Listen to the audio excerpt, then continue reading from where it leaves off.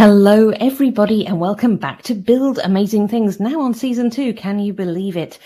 Today we are honored. Let's use some hyperbole. It's early in the day. We are honored. We are thrilled to have a special guest with us. That guest is Evan. Evan is joining us. He has had an amazing career, but you know the rules, team. I do not ask people for their bio and read it out to punish you. I'm not that kind of person. But I am going to ask Evan Johnson, who are you, the human? Thanks for having me. Also honored to be a guest on your show. So I'm Evan Johnson. I'll work my way backwards. I'm the co-founder and CEO of RunReveal, which is the simplest security data platform. It's a new company, only a couple of months old. Prior to that, I was leading product security at Cloudflare, where I was leading product security for probably the last 4.5 close to 5 years. And I did before that, kind of interspersed with, by Cloudflare. I worked at Cloudflare from 2015 to 2017, went to Segment, and then came back to Cloudflare where I led product security. But I was the first security engineer at Cloudflare and Segment. Was a software engineer at LastPass long ago. Great, had a lot of fun there despite their kind of crummy security record now. Really great people that I worked with, and then builder at heart, and all things security at Cloudflare, where I was responsible for application security, all of the products we shipped, a lot of the security features that we built, enterprise security, all sorts of stuff. So, Evan, I have to ask, because I tend to ask particularly those folks who come and they're like, I worked on like a million famous things you've heard of. I do like to ask, just to ground us all and make us all feel a little bit better in our day. What's the worst job you've ever had? What was your first job? Where did you start out? My worst job. So the very first thing I ever did that I got paid for regularly was I would go pick up golf balls at a range. Lovely. Except, I had to do it by hand. I didn't drive around a cart and with some machine that sucked them all up. I had to actually individually pick up every golf ball. I love this. And thank you for indulging the question. I think one of the things that we lose track of when we're all talking about our illustrious careers is that we all start somewhere, and most of those places we start are nothing to do with where we are now and are deeply unglamorous. But Evan, it would be a waste of a chat if we didn't talk about your experience. But I want to kind of put a very specific lens on it, because at Build Amazing Things Securely, we're really interested in, the amazing technology that's being built and how we do security in it.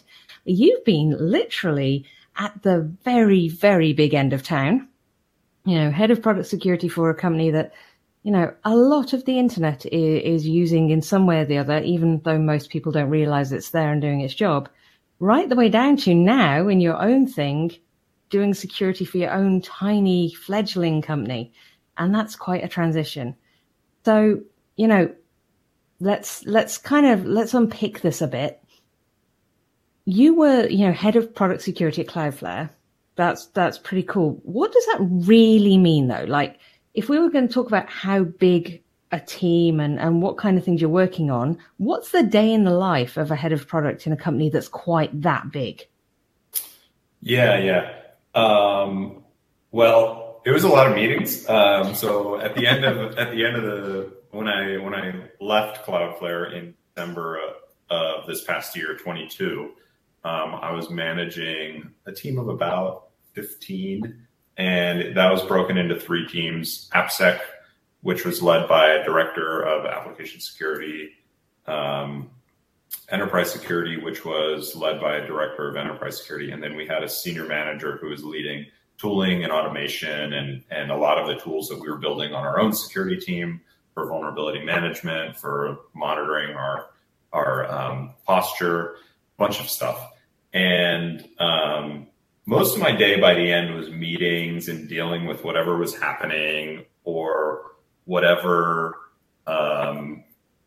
the crisis of the week was. So when Log4j came out, we spent a few weeks on that. When we were going to release a new product, I would get involved and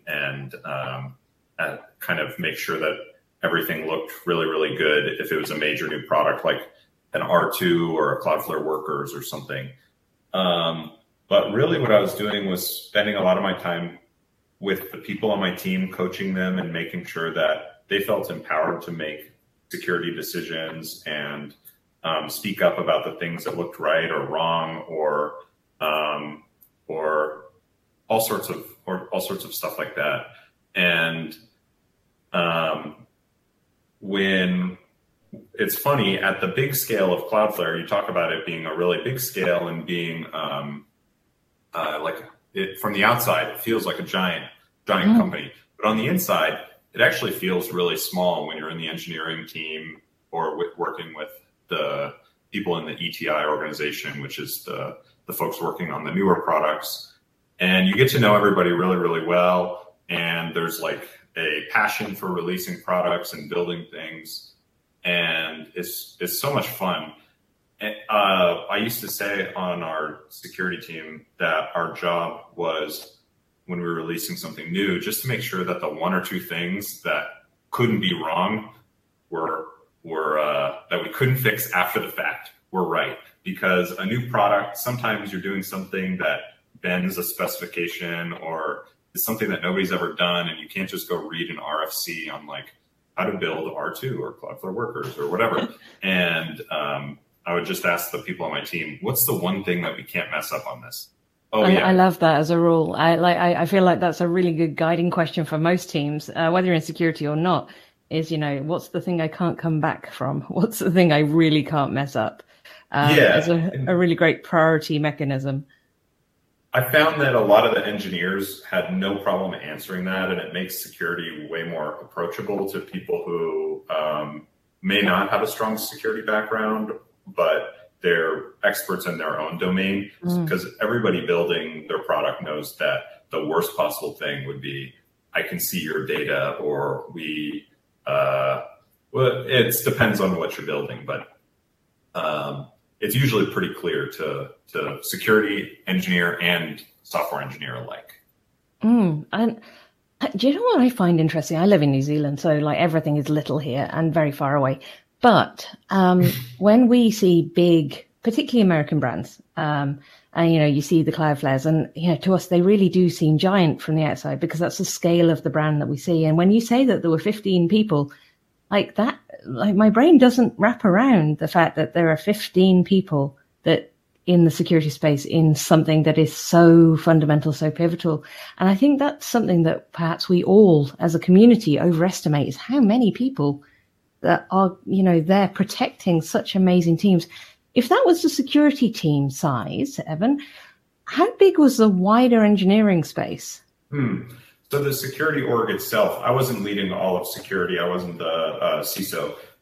There's a few different orgs. There was one dedicated detection and response, GRC, strategic planning, and programs. And then I feel bad. There's somebody I'm forgetting right now. Oh, infrastructure security, who the leader of that lives here in Austin. So I don't feel quite as bad that they're right down the road. But so the whole security org was about 75 around that. So it wasn't. And how many were in product engineering? So if we looked at product security being related to those folks out building the Cloudflare product, how many engineers were, just in the engineering team? I say just like it's just a tiny thing, but you know what I mean. They weren't specially there to do security. That's a good question. I wouldn't know. Definitely. I wouldn't know. It's a lot. A lot. Yeah. So it wasn't just 6 and, there were 15 of you and you just sort of surround them in a big cuddle.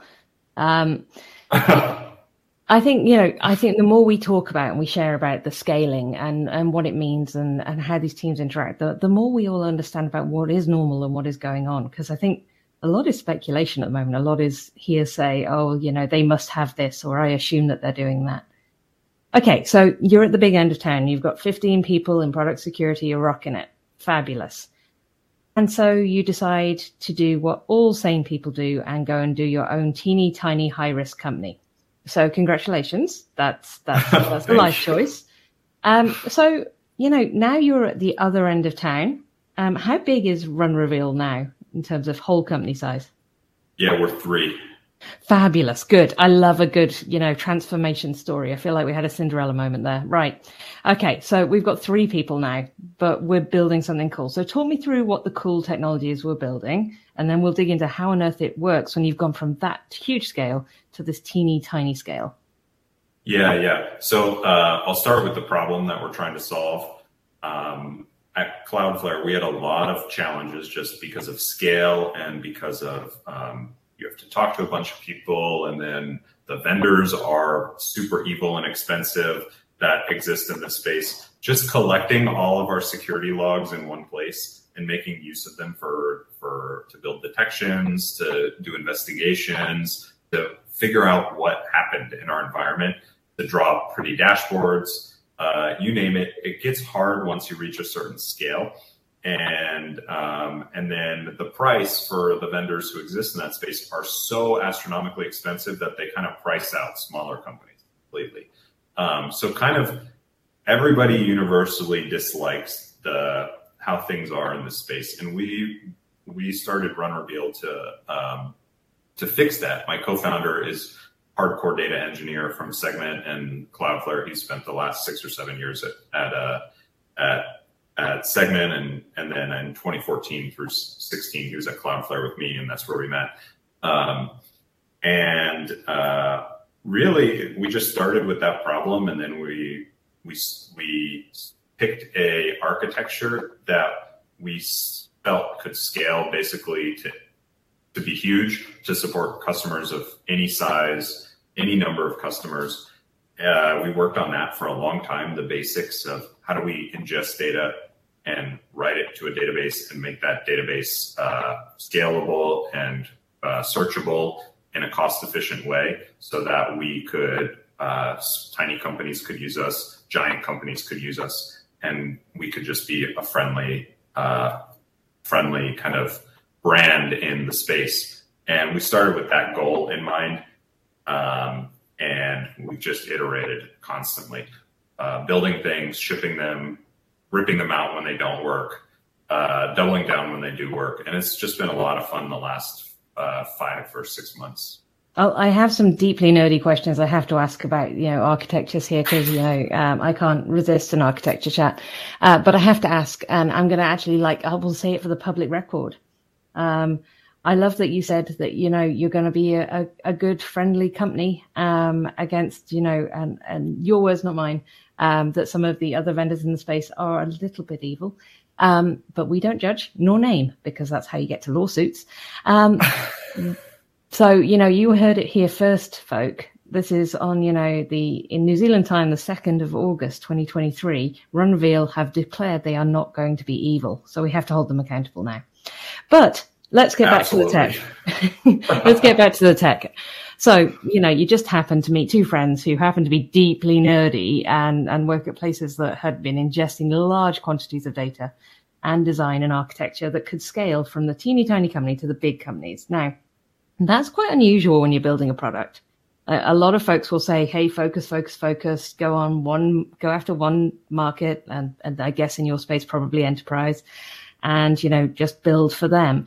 Why have you chosen architecture that can go from one extreme to the other? And secondary question, the more nerdy one, what are the considerations you had to put into that? What have you built this thing from? Yeah. So I'll start with what we built it on. A lot of ClickHouse, a lot of WebAssembly, and so really fancy, fun tech. ClickHouse is an awesome database that scales kind of forever. We used it at Cloudflare.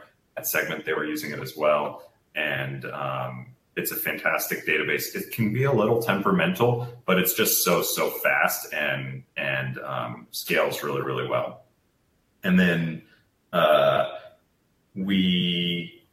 a lot of WebAssembly for writing, stream processing, and alerting on the data that's going through us. So, and we did this, both of those were chosen to be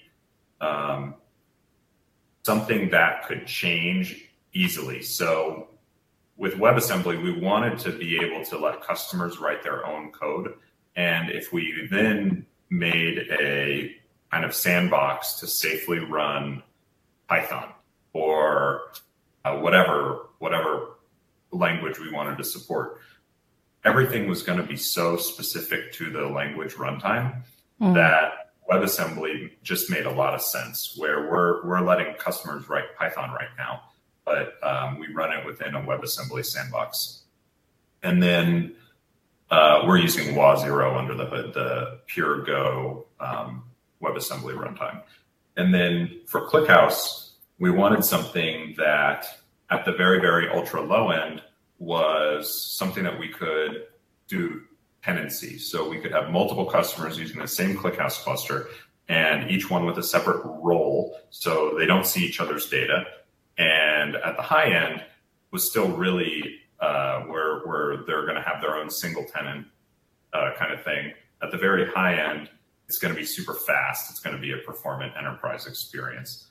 And so we kind of picked the technology based on what we wanted the product to be, and with the belief that once you set the architecture, you can't fix it later. It's the same thing about the security.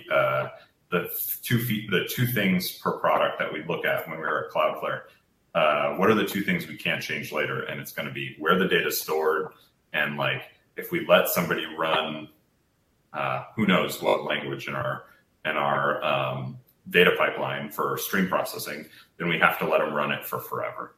And it's just so impossible to undo those decisions. I feel like when you're starting a company, there's like several challenges that you always underestimate.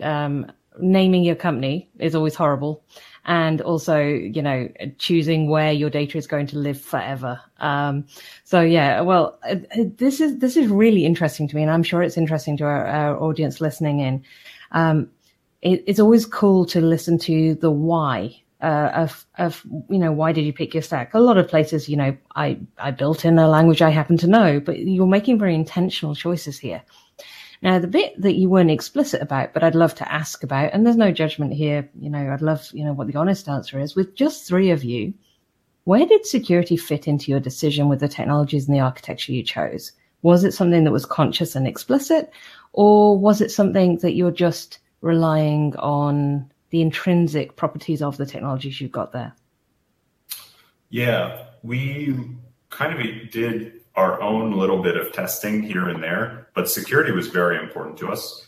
So one of the reasons we selected WA0, for example, is because it's a pure Go kind of a very, very minimal dependency implementation of a WebAssembly runtime. And then ClickHouse, we tested the roles ourselves. So we figured, can we bust out of this? I know that we have a role, and we're querying the data with my role, but is there anything I could do to try to do something else? And we definitely tested our theories to make sure that they were a reality, and we didn't sink tons of money into really proprietary research and all of that stuff that we could do. Yeah, it definitely was a big part of our decision making.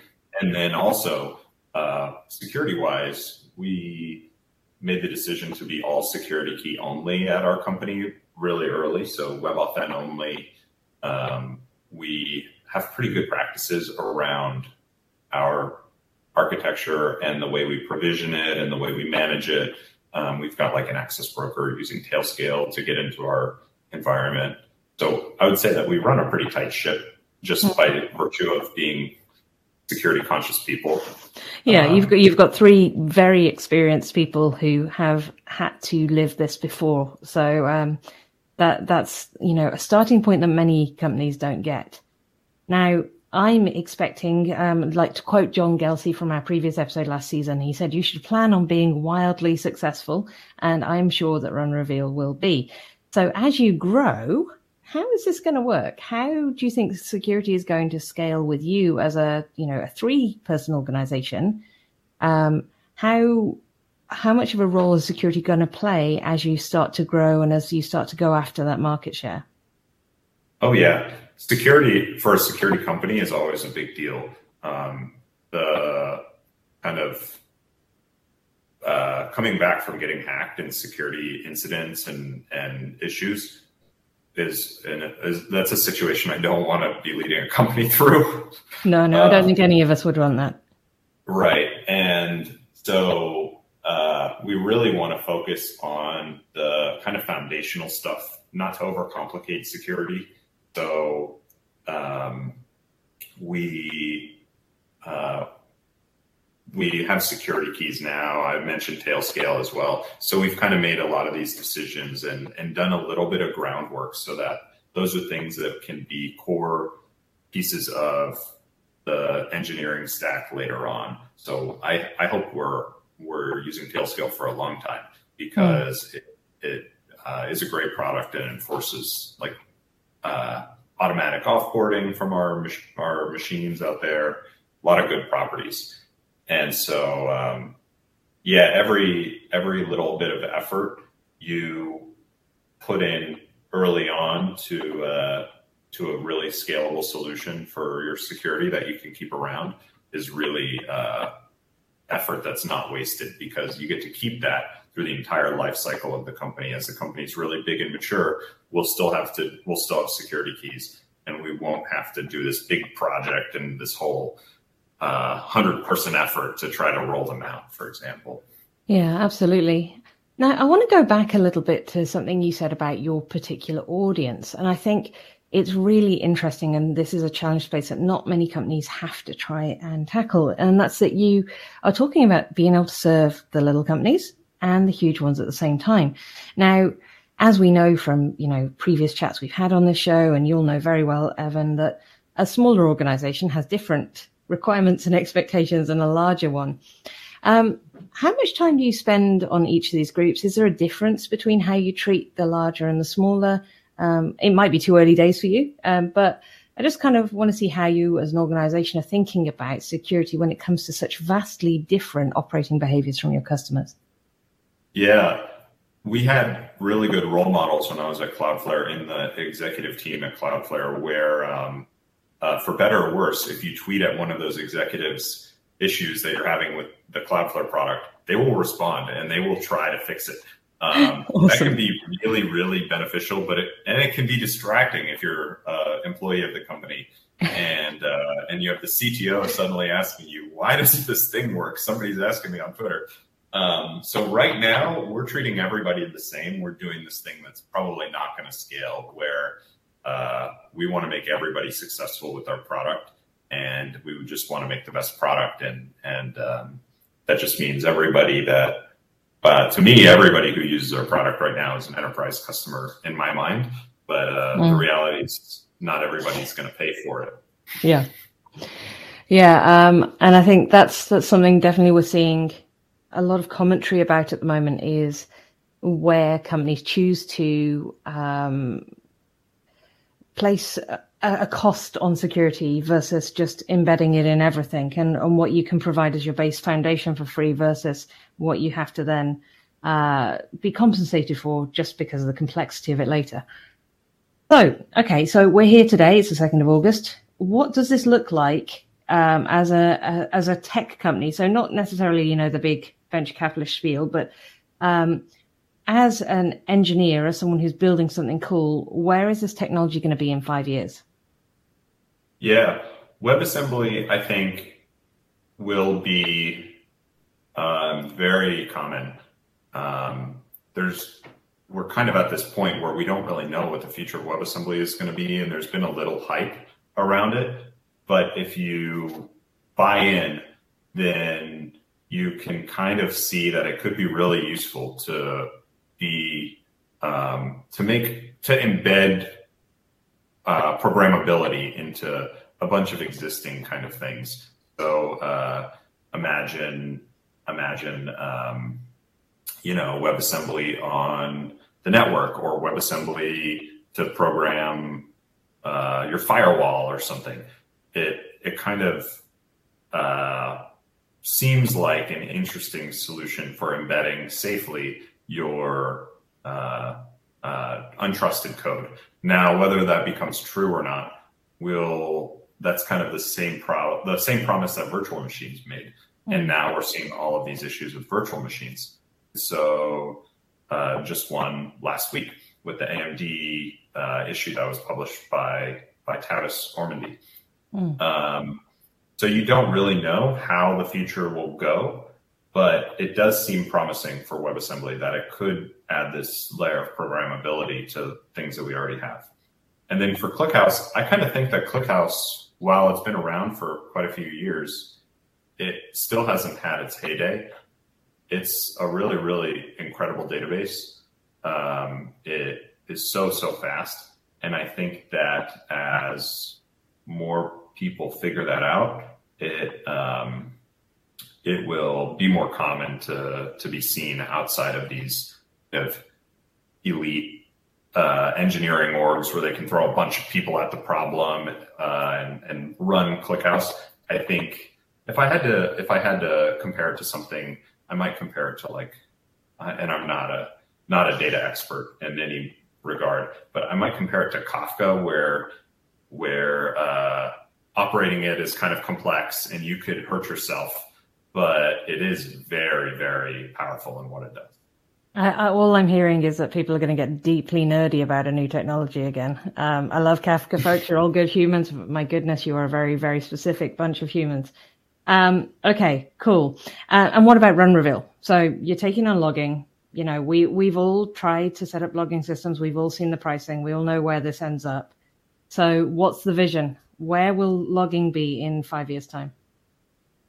Yeah, I mean, who knows? But with RunReveal, there's a lot of different ways we can take it. We could, what I hope is that the cost efficiency is, with ClickHouse, makes a very, very performant experience that you can't get anywhere. So it'll be cheaper, more performant, and massively level up the amount you can ingest. And so I hope that we can cut everybody's bills in half for the same amount of data, and that would be great because we would still make money, and our customers would be happier because they can query their logs and not wait around, and that'd be great. But then there's also this idea that I've thought about, which is you see a lot of these logging platforms and how much they cost, and I won't name names, but it's especially been in the news over the last few months. And what if we could help take your data and put it in your own kind of ClickHouse cluster or something that runs all of your metrics or your logs and stores it all. And you can just manage the ingesting and putting the data, keeping it clean, searching, visualization, all that stuff. And then you end up actually owning the cluster. And I think that seems really cool from a data sovereignty perspective and also from a cost perspective. And I think that that'd be really interesting if we can do that. I think it's an interesting space technology. You know, I think we're all getting old enough to see things come and go. And I think where the cloud has been transformational and shared services and SaaS products have been transformational in getting us up and doing and being able to focus on our core job and what we want to do in the world. The issues like data sovereignty, especially in the age of AI, seem to be encouraging us to remember some of our old school ways of doing it and why we did it. I think it's going to be, logging will be a very, very important space in that, no doubt. Right. Our time has drawn to a close, Evan. It has been fun. I love that you were able to share your journey from the very big end of town to the much, much tinier. And I'm really excited to see the idea that logging and the processing of logs will be available fast to all companies, not just those with the deepest pockets. And as a security person, that can only be a good thing, because the more logs we have, as you'll remember from our episode with our forensics specialist, Shanna, the more logs we have and the more data we have available, then the better decisions we can make when things go wrong. So fantastic. Thank you for joining us today, Evan. Thanks so much for having me. It was a pleasure. Awesome. Now, you know the drill, team. Please do like, subscribe, follow along. And also check out our sister project, 1 Hour AppSec, where we are working with teeny tiny teams through to much bigger teams all around the world and providing 1 hour worth of instructions to do some AppSec in your world every sprint. So just 1 hour sprint can get you doing some AppSec, even if you don't have the resources and people to have a specialist team leading it. Okay, we will catch you again soon. Take care.